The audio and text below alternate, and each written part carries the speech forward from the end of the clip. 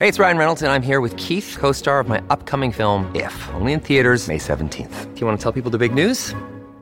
All right, I'll do it. Sign up now and you'll get unlimited for $15 a month and 6 months of Paramount Plus Essential Plan on us. MintMobile.com/switch. Upfront payment of $45 equivalent to $15 per month. Unlimited over 40 gigabytes per month. Face lower speeds. Videos at 480p. Active Mint customers by 531.24 get 6 months of Paramount Plus Essential Plan. Auto renews after 6 months. Offer ends May 31st, 2024. Separate Paramount Plus registration required. Terms and conditions apply if rated PG.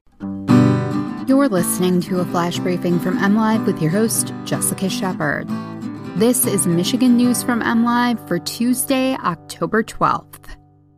Emergency use authorization is requested for an experimental COVID-19 pill. Michigan's fall pest forecast has an uptick in stinging insects.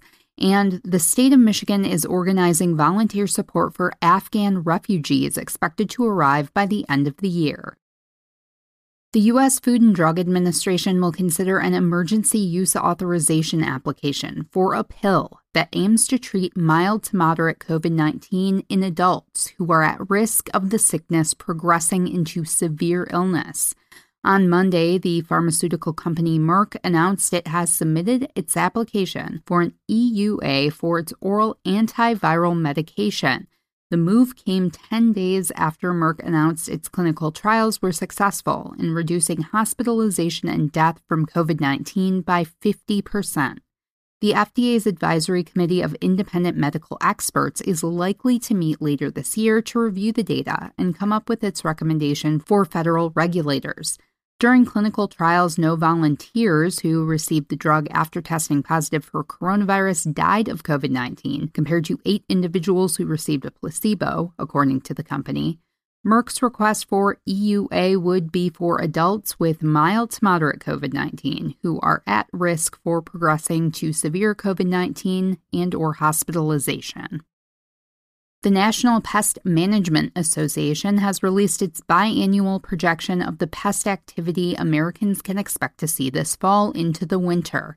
The NPMA's Bug Barometer forecast is based on weather patterns, long-term forecasts, and pest biological behaviors.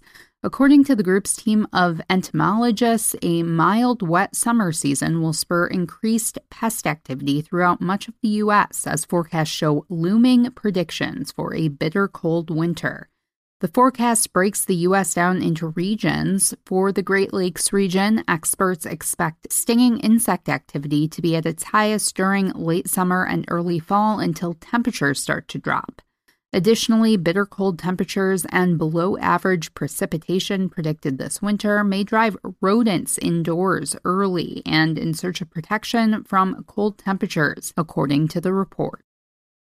A new online resource is up and running for Michiganders looking to help welcome the approximately 1,300 Afghan refugees expected to resettle in Michigan in the coming months. The Afghan Arrivals site allows volunteers to share specific resources they can offer for the variety of tasks needed to help support and welcome individuals and families to the state. Michigan residents can volunteer in person or remotely and can donate a variety of goods and services, including financial resources. There are opportunities for individuals, families, community teams, nonprofits, and corporate teams to volunteer. Those who register to become part of the Volunteer Michigan Afghan Resettlement Team will complete a survey to indicate what skills and donations they'd like to offer, and will receive updates about opportunities to serve within those selected topics.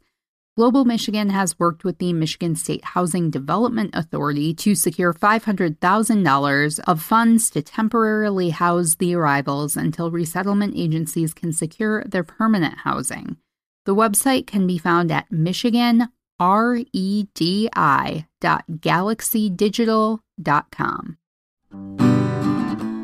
You can always find the latest Michigan news by visiting mlive.com, and make sure to check us out on Facebook, Twitter, and Instagram.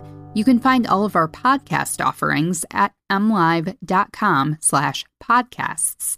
We'll be back here tomorrow with more Michigan news from MLive. Thanks for listening, and have a great day.